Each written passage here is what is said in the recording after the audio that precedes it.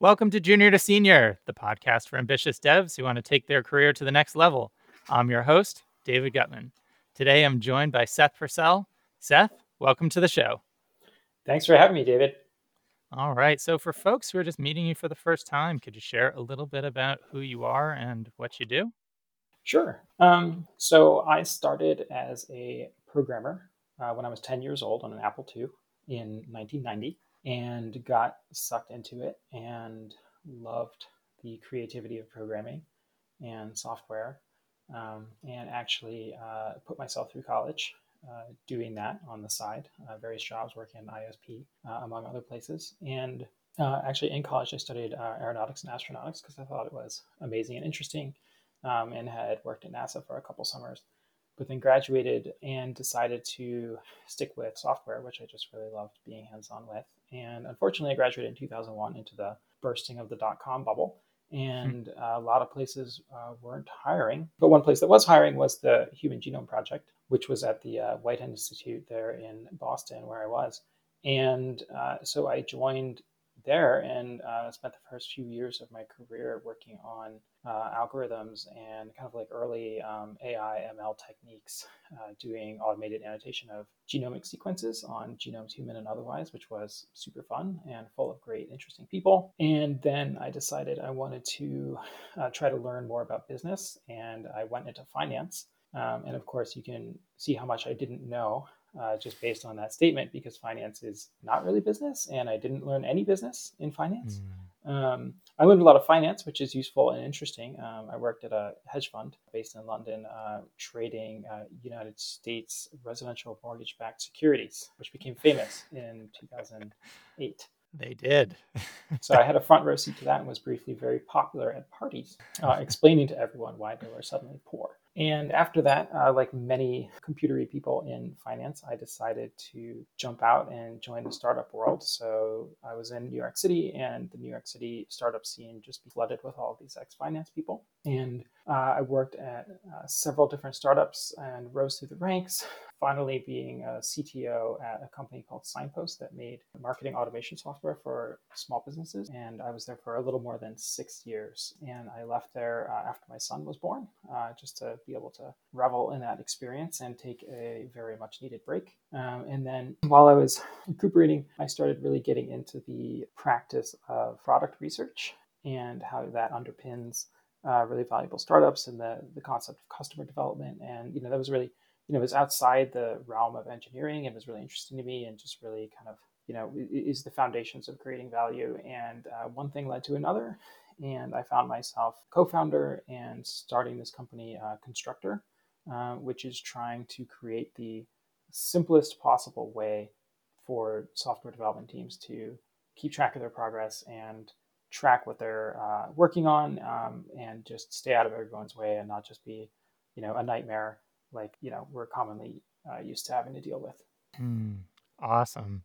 Oh man, so many things there that I want to ask you about. I mean, what it was like on the Human Genome Project. Sounds like you had kind of front row seats to two very big market events, the .com, and then of course you had a front row seat to the finance mortgage crisis as well. But I think what sort of makes me jump the most is how do you view programming differently now than, let's say, when you, I don't know, graduated college? I don't really want to go as far back as to when you were 10 years old, unless you were a professional, and then I suppose there's child labor implications there. But how do you think your views on the discipline or the profession have changed?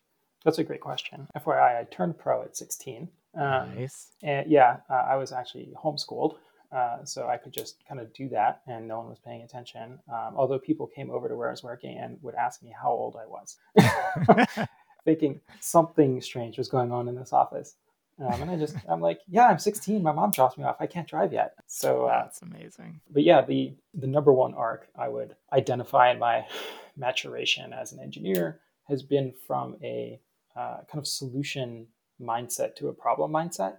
Hmm. which might not be that clear. Let me try to articulate that. There's this great quote from design, which is design is a conversation with your medium. And, so code is our medium. And it's very, very easy for me and lots of nerds to be really kind of immersed in the medium and in love with the medium and, start spouting about elegance and elegant code and to really fall in love with the medium and go deep on syntax and semantics of various languages and algorithms and databases and networking protocols and just kind of fall into the matrix. And that was definitely me, like all the way through my 20s. And as I started to emerge from that pattern, and especially as I began to move into management, my mindset, even in technical things and engineering, began to transform into what is the goal? What is the problem? How do I solve that problem? And it's usually not my problem; it's someone else's problem. How do I understand that problem and come to grips with that problem and solve that problem, cognizant of all the trade-offs as quickly as possible? And it's a completely different mindset, and it's one where the technology becomes secondary to the value. And I think based on my experience as a manager and a mentor, that is a pretty common journey for people to take. I'm Hmm. pretty envious of people who kind of started off on the value side. You mean meaning you think that it would be a huge advantage to have made that journey quicker or to Totally, start? Okay. totally. And I mean, the thing is, like, here's another way to put it: is do you see code as an end in itself or as a means to an end? And well into my 20s, I saw code as an end in itself, and I just loved it, and that made me make horrible decisions. Do you have examples of like a horrible decision that this type of thinking could lead to? Oh yeah, like in 2008, I was working on a startup with a buddy of mine, and we just kept focusing on the technical problems instead of the business problems. And Hmm. there are a bunch of cognitive failure modes involved in that. One I like to call tractability bias, which is our tendency to work on things that we know how to do, as Hmm. opposed to the things that we should be doing but have no idea how to approach. And then, of Hmm. course, the problem just becomes figuring out how do I approach this. But because I love the technology so much and I love learning new stuff, I mean, it's addictive to me. I'm like a learning addict. I just say, oh, well, our product needs this, and I'm going to figure out how to build that. And oh darn, it looks like I have to learn this new technology called Node or something. I guess I just have to spend the next 2 months going really deep on Node, and we're like submitting PRs to Node and all this ridiculous stuff. In the meantime, like, are we talking to customers? No. And so the question is like, what that really illuminates is purpose, right? Hmm. And what was my purpose in doing this? And my purpose in doing this was not apparently, business success, right? Because that Yeah. wasn't driving my decisions, right? And to be rational, you need a goal, and the foundation of rationality is choosing the right goal. Mm. And if you are in love with your tools, if you're in love with your technologies, if you're in love with learning, that can serve you really well in a very narrow role, right? If it's like your job to be the guy who knows MySQL so well that AWS calls you, that's going to serve you very well, right? Mhm. Um, but if you're in a more general role, if you're starting to move into management, right? If you're a tech lead, if you're an engineering manager, that's gonna that's gonna hurt you, and it's gonna be difficult for you to move Right. in that role. And that's kind of correlated with not wanting to move in that role sometimes. Um, Mhm. but yeah, it's the one of the common tropes for entrepreneurs is like fall in love with a problem, don't fall in love with a solution. I say that quote all the time, and that was the first thing that came to mind when you were bringing this up. Right, which is related but not identical. Here it's like I wasn't falling. I mean, I'm completely guilty of falling in love with solutions all the time. Don't get me wrong. But another thing I'm guilty of that I'm trying to highlight is falling in love with the medium, right? Falling in love with technologies, falling in love with geeking out over man pages of various things, right? And this is just, it's a dangerous distraction. You have to ask yourself, what do you want? Do you want to Mhm. succeed or do you want to, have fun, right? Do you want to learn? And yes, the dream for many people is that those go hand in hand and you can succeed and have fun. And my experience is that's true in all jobs, including management. And to some extent, it's not true in all jobs, including engineering, right? Like, no matter if you have like what you think of as your perfect, there's still going to be parts of it that you hate. There's just no way. There's no way around it. Like any real job, there are going to be parts of it that drive you nuts. And any job that you think, oh my God, this is going to be the worst job in the world, there are going to be parts that you love, right? And it's sometimes hard to predict, beforehand, which way that's going to go. But I'm getting a little off topic. The main topic is the number one thing I learned was, for all my love of technology, and this I think correlates with great technologists, right? Great technologists have a really deep understanding of their tools because they're curious, and they go down all the rabbit holes, and they explore all the edge cases, and that makes them very, very valuable in kind of failure mode avoidance and building things that are Mm-hmm. performant and scalable, et cetera. But the downside of that is that curiosity and that love of learning is at the end of the day, that can be an expensive distraction from solving the customer's problem. And if you're fundamentally more interested in the technology than you are in the customers, that's clearly going to impair your ability to Yeah. solve their problem. And one of my little aphorisms I like to say is, business is the art of solving someone else's problem. Mm-hmm. And until you've tried it, it's hard to understand how hard it is to put yourself in someone else's shoes and Was really grok their problem. Yeah. Was there a point in time that that started to change for you, or was it just sort of gradual and looking back you can see like, "Oh, now I think this way," and, at the beginning I thought that way. Was it a smooth gradient, or were there particular things that helped you see the other side of it? I'd say it really went into overdrive when I was a VP of engineering, Mm, and didn't know much about product, but started working with product people at a much deeper level than I had before, and kind of really finally learning business that I intended to learn in finance and utterly didn't.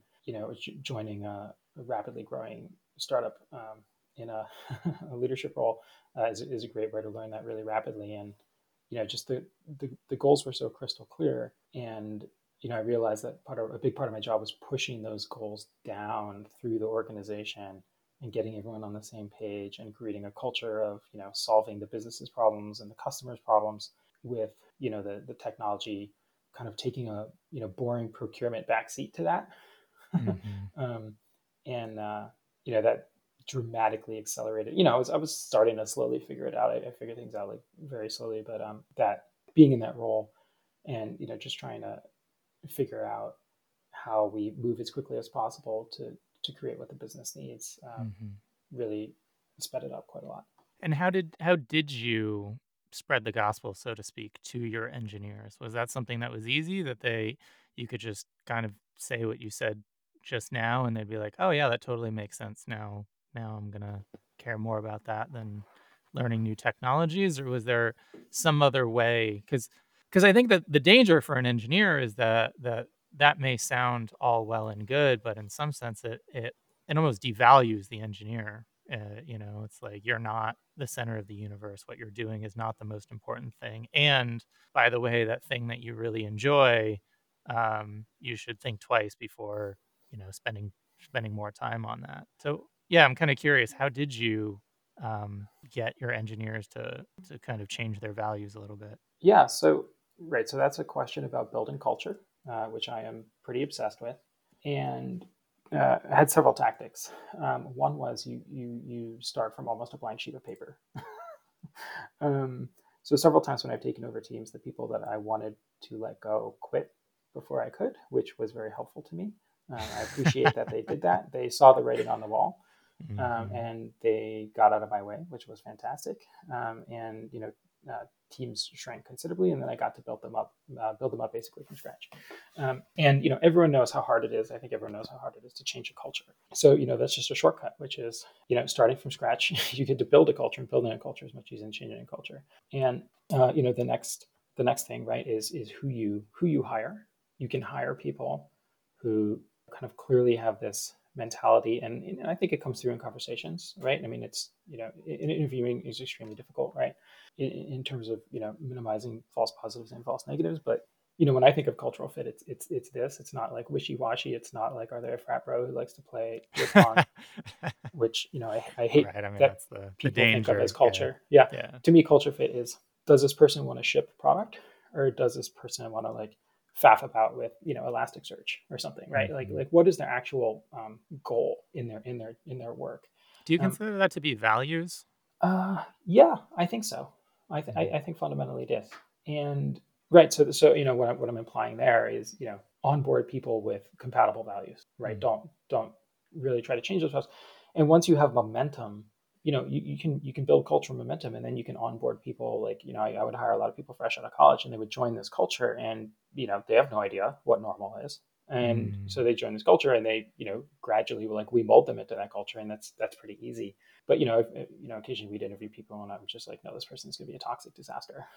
Like, they're clearly smart, but they're also, like, think they're the smart, think they're the smartest, Hmm. or they're just like way too into this obscure thing, and it's not gonna, they're just not a fit.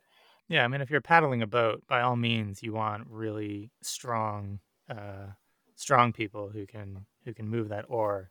But it's the worst thing in the world if they're like not, paddling in the same direction or with the rest of the team. For sure. And then I was almost painfully repetitive and explicit about this culture. And Mm. rule number one in building culture, I tried to exemplify it constantly in every possible opportunity. Um, Mm. and when I saw violations of it among my lieutenants, they would hear from me. Hmm. And I tried to push it all the way down through the ranks. Is we just had like a kind of extremely disciplined mentality about helping the business. And at my monthly all hands, I would have this thing I called Culture Corner. I would Mm. explicitly talk about our culture and just drive it home. To be clear, there's this expression I love, which is culture is what you do, not what you say you do. Hmm. But that doesn't mean you shouldn't say you do stuff to kind of like help new joiners. We were always hiring, right? So it's nice to be explicit, but it just means that, like, you got to walk the walk as well as talk Hmm. the talk. But so yeah, I would say that rule number one in our culture was we build business value. That's what we build. We happen to use code most of the time, but if the best way for us to build business values, do something strange, then that's what we'll do, right? And we just happen to be optimized for building business value by building and shipping product. Hmm. But I wouldn't say, I would definitely not say it devalued engineers at all. Hmm. It differently values engineers. And if we use the analogy of like soldiers, is the point of a soldier to be like an expert marksman, who can, like, strip his weapon, like, and clean it Hmm. super fast and knows everything about, weapons and ammunition and kind of like geeks out? Or is the point of a soldier to win battles? Hmm. And I think it's the latter. And It's that more about was outcomes. exactly, and that's what I drilled into my team. And the engineering team was incredibly highly valued in the Mm. organization. There was never any, oh, you're just an engineer, just go do it. The rest of the company really understood the caliber of engineering team that we had there. And I think that was in large part because they knew the engineering team was obsessed with business performance and winning those battles and outcomes, and just didn't really care about anything else. And when we pushed back, we were the ones pushing back, saying, like, does this really solve the business's problem? And so yeah, I would say it is a question of values, like, what do you value? But it is not a question of valuation, in that the I don't think the engineers ever felt anything less than extremely valued, both by me and their managers and the broader organization, because this was our culture. Mhm. Yeah, that's awesome. I know that when I work with my managers, one of the things that I, cover early on, depending on their experience, is when you're leading, the probably the lowest form or lowest like foundation of leadership is just position and role. Like, do this because I have rank and I'm telling you to do it. Yeah, authority. Um, yeah, authority. And when you have that focus that you talk about on the business outcome, or usually the way that I think about it is serving the customer or the user, um, it becomes a lot easier to lead, right? Like, Mm. you can. I don't know if it's so much motivation, but it's we're doing this because we want to help the user, right? Hmm. If you can argue with me to say like, no, this is not in service of the user, then I'm likely to relent in, you know, what I'm telling you to do. But if you're unable to and you agree that this is going to help them the most, then it makes it's a much clearer reason for the engineer to do it. Um, and Exactly. yeah, keeping that in mind, I find to be very, very important for managers. Yeah, alignment of goals is Hmm. everything. So going further from that higher level culture, considering that this is even I guess what you have built your business on now, how did that translate directly into things like process and project management, or are those a little bit more orthogonal? And how did you go from those higher level output goals to more what you wanted to see the team doing like day by day?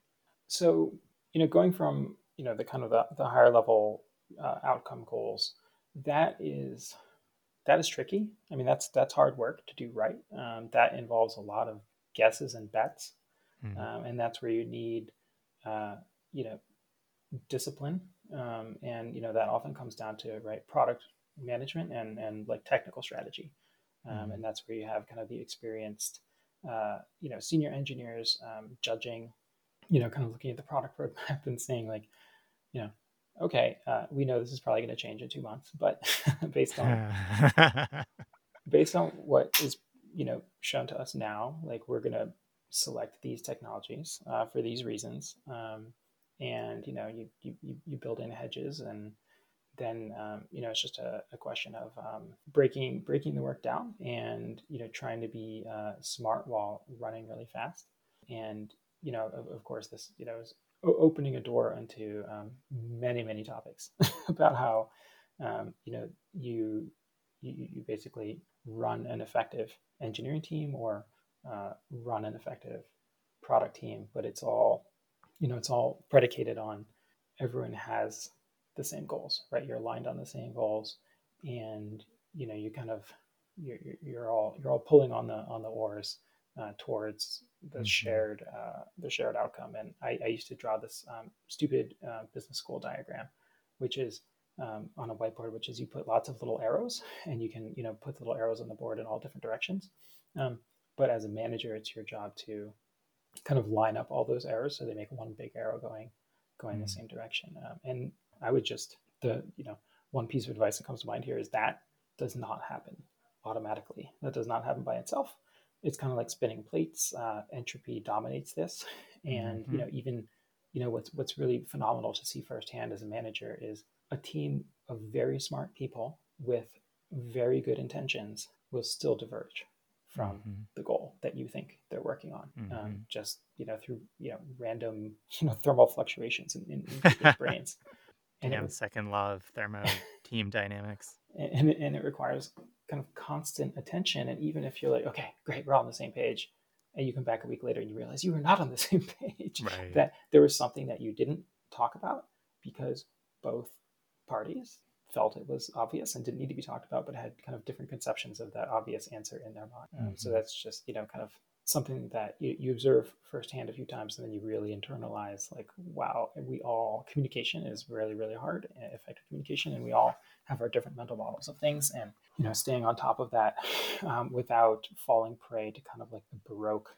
overwrought processes from the 70s of hundreds of pages in binders, Mhm. right? It's like how do you balance speed and agility with working, making sure you're all working on the same thing. Yeah, as an engineer, I mean, is there something that one should know that makes this alignment easier, makes the manager or the VP engineer or the CTOs, helps them make this happen? Like, is it just as simple as you're an arrow, look at the other arrows and try and align yourself, or like how should an engineer think about this? Yeah, I would say, by the way, I love the idea of someone making my job easier. I would say make sure you really understand the problem that you're trying to solve. Like that, not your piece of the problem, but like the overarching, like what problem is your team trying to solve? Like what is the customer's problem, right? Why are you Hmm. building this thing?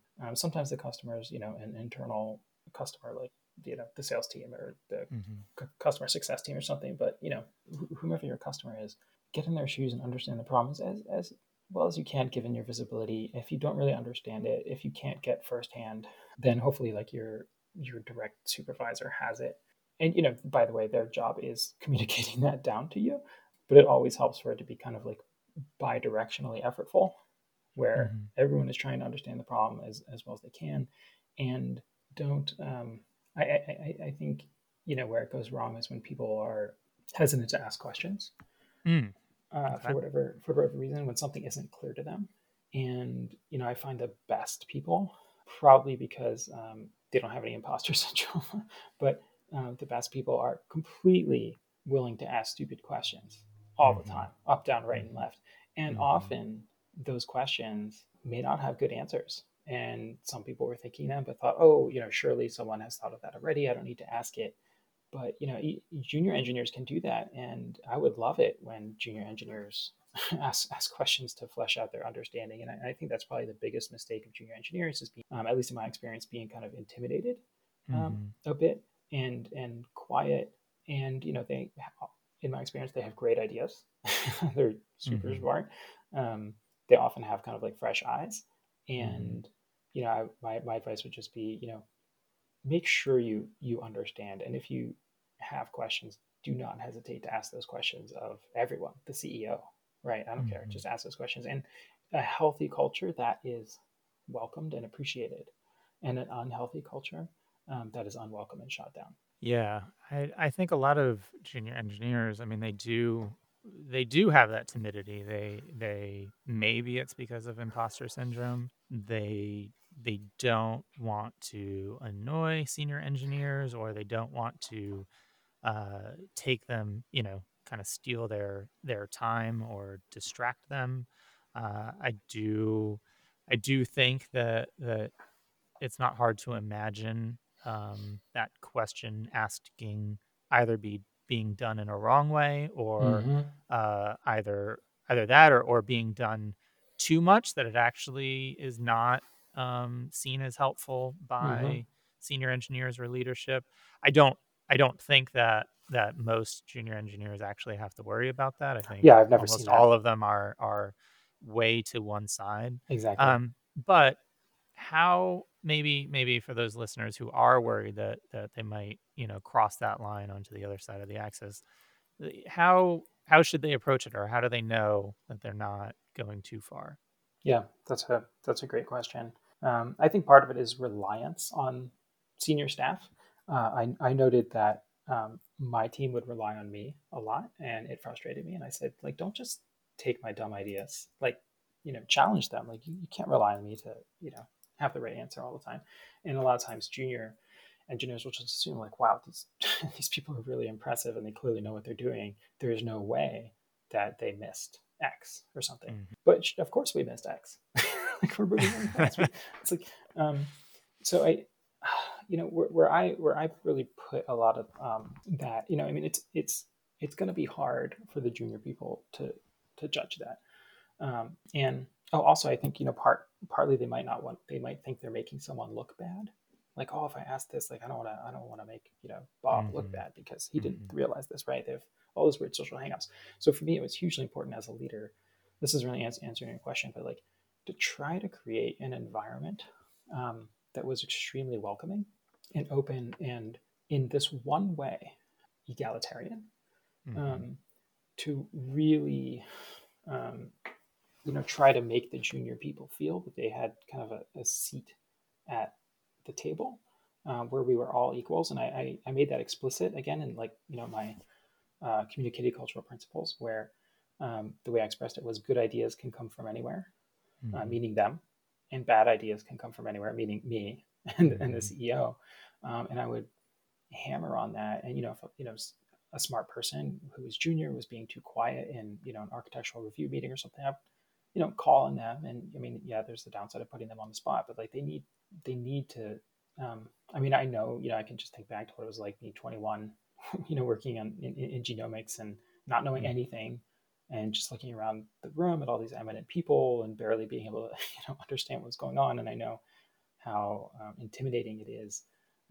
So I would try to kind of lower that bar and engage them and make the environment very friendly and forgiving. And I would ask a lot of dumb questions myself. I would do a lot of things myself to try to like knock myself down, Mhm. and just seem very like approachable, and I constantly got feedback that no one saw me as approachable, and so I just failed magnificently at this.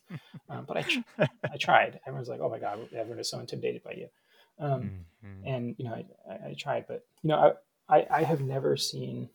I can't recollect a single instance of a junior person asking too many clarifying questions. Um, I don't think it's something they need to be afraid of. I think they just need to, kind of get over any reluctance, and Mhm. hopefully, it's a culture that encourages that. Something interesting about my career is my first job after college was in science, and science is wonderful because the whole point is objective truth, which we Mhm. unfortunately can't have in business most of the time. Mhm. And that creates an environment where people can have opinions, but at the end of the day, the facts are what the Right, the facts are. data. Yeah. And so someone can stand up there and say, like, hey, here's my theory, here's the data, and other people can challenge it. And it's this really beautiful, and some scientists can be brutal unnecessarily, um, but the culture of openness, of because ideas can be tested in science, and to some degree in business as well. You can just say, hey, here's an idea, let's bat it around, let's test it, let's see if reality conforms to that. And I tried to bring that Mhm. explicitly into the culture of engineering, of here are the facts, here's what we know, here's the idea, go around the room, what's our interpretation of these facts, what are ideas, for how to improve our performance in some area or something. And I would try to capture that essence of Mhm. science, where science doesn't care like the facts don't care if the most junior person figured out the right approach, or the most senior person. It just doesn't care, right? And I try to really capture that. I don't know how successful junior people will be at embodying that culture if they're not in a culture that operates that way. Mhm. But that is the culture I aspire to, and I just kind of unconsciously absorb it from working in science, and then many years later realized what I was doing and how different it Mhm. was from how other teams operated, and where I had gotten it from. But that has always been kind of like my cultural Mhm. touchstone, is completely flat. It's just the opposite of how Japan operates, right? where where the head So I've heard. honcho's opinion is fact, Yeah. and here it's just the complete egalitarian opposite. Mhm. The queuing system doesn't care, right? Right. What's your Yeah. idea? Oh, that's a great idea. We're going to go with that.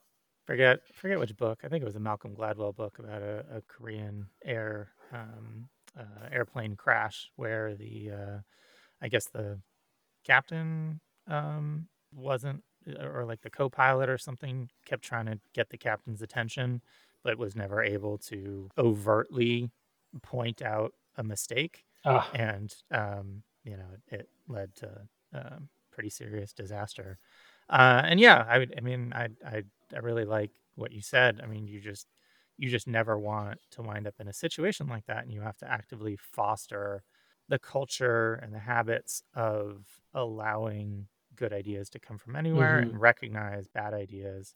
Um, one thing I'll on the subject of asking too many questions, I think if I were to specifically say a get out of jail free card to any junior developer that is timid about asking questions, I would say that you are totally allowed to ask any question that you want if you first spend 15 minutes trying to find the answer, and in asking the question, you describe what you did to find the answer and what you found, and you know and then asking your question. I think that usually disarm or deflates a lot of Mm, what a lot of senior people who are busy, and if they are grumpy about getting interrupted, mm-hmm. their first response is always to be like, go read the manual. Exactly. And this takes that away. It proves to them that you're not just pushing the work onto them, that you're trying, and it often communicates where the documentation might be Mm-hmm. insufficient, which is a valuable thing for them to know. um, but I also want to go to something that you mentioned about, the, I guess, more of that scientific culture. How how important do you think that languages and specific words are in this type of communication? And specifically, what I'm getting at is I don't know if I ever really explicitly bring this up on teams, but I do find that I personally find it's important to talk about the idea in more distant terms and not like your idea or my idea. It's always like this idea versus that idea, or like Mm. this approach versus that approach. Is this something that you've thought about, or is this like kind of meaningless and no one's actually paying that much attention? No, I kind of wholeheartedly agree with that. Hmm. And I mean, it's social dynamics, right? Like we can't escape it. Um, and if we want to be a maximally performant team, we have to take that kind of stuff into account. Um, and something I like to do that I've seen other people copy from me is, um, posit an idea couched as a very dumb idea. I do that Mm-hmm. all the time. Um, Here's a dumb idea, and people will make these horrified faces when they Mm-hmm. realize how dumb it is.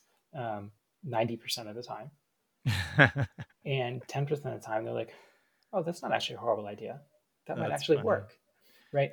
And what I'm trying to get to is, yeah, just what you what you don't want is a culture where people clam up about their ideas. And again, that's me trying to model, right? Mm-hmm. Set an example of being unafraid to Mm-hmm. be wrong or be an idiot.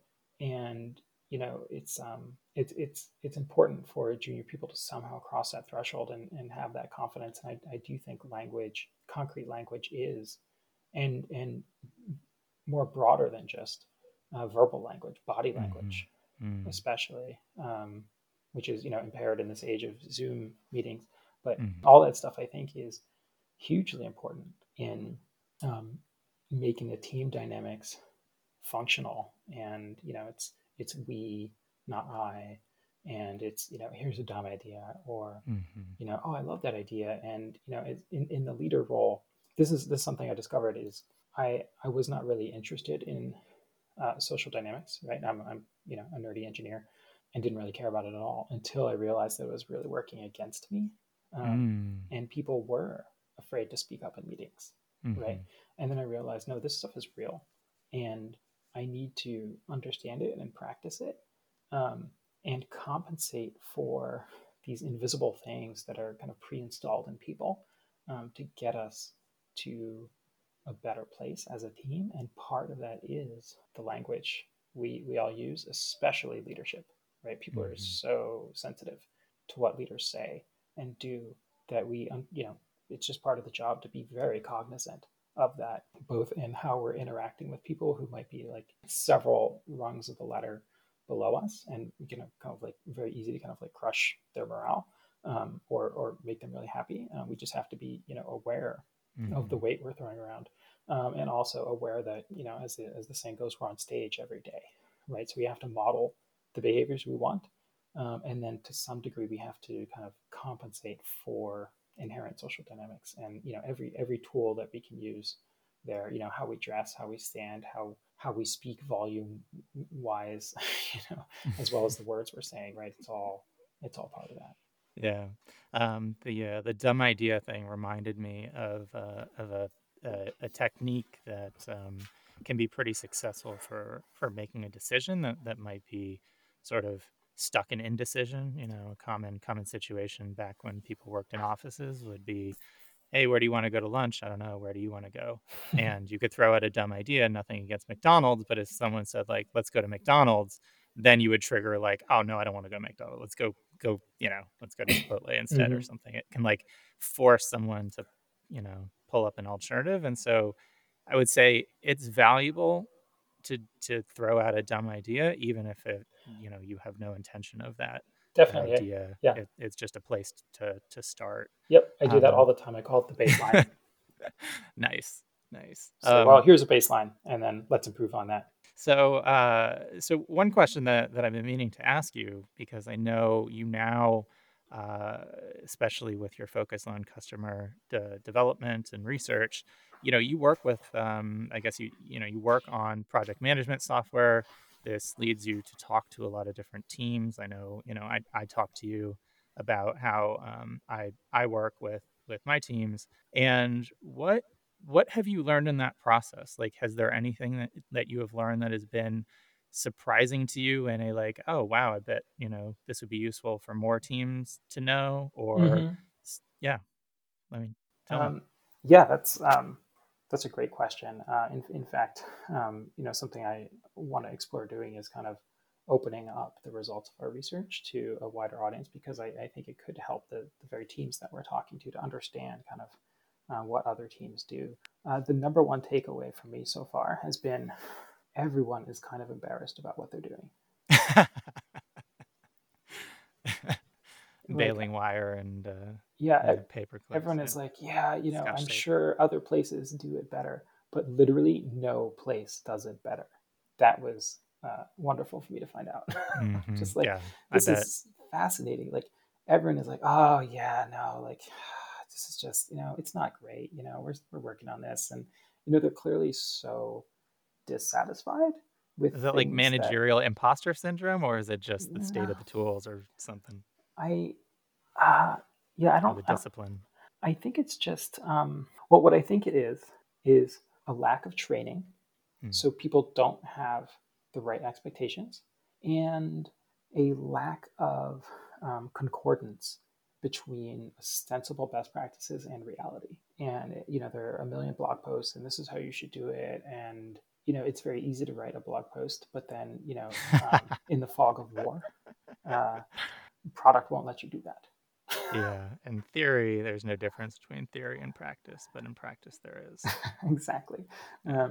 And yeah, just like, you know, one after another, I find smart, hardworking people making sound trade offs given their constraints, and the tools that they have. Hmm. And instead of, you know, thinking we're doing great, most of them think they're doing poorly. Hmm. So that has been an interesting result. That's awesome.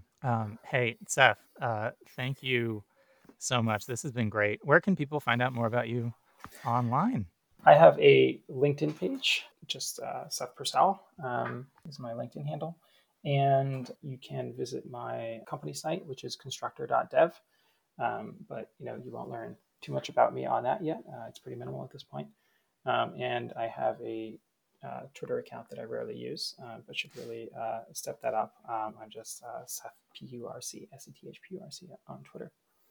Nice. So you recommend that if some devs are really unhappy with Jira, they should give Constructor a look?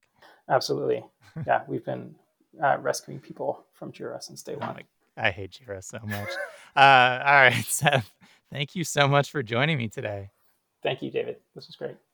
All right, folks, that's it for this week. I'm David Gutman, and I hope you join me again next time for Junior to Senior. Having trouble finding senior front end and full stack engineers? Sponsoring JSLA is one of the best ways to get in front of the best JavaScript devs in Los Angeles. To learn more, head over to js.la/sponsorship or send me an email at david@js.la.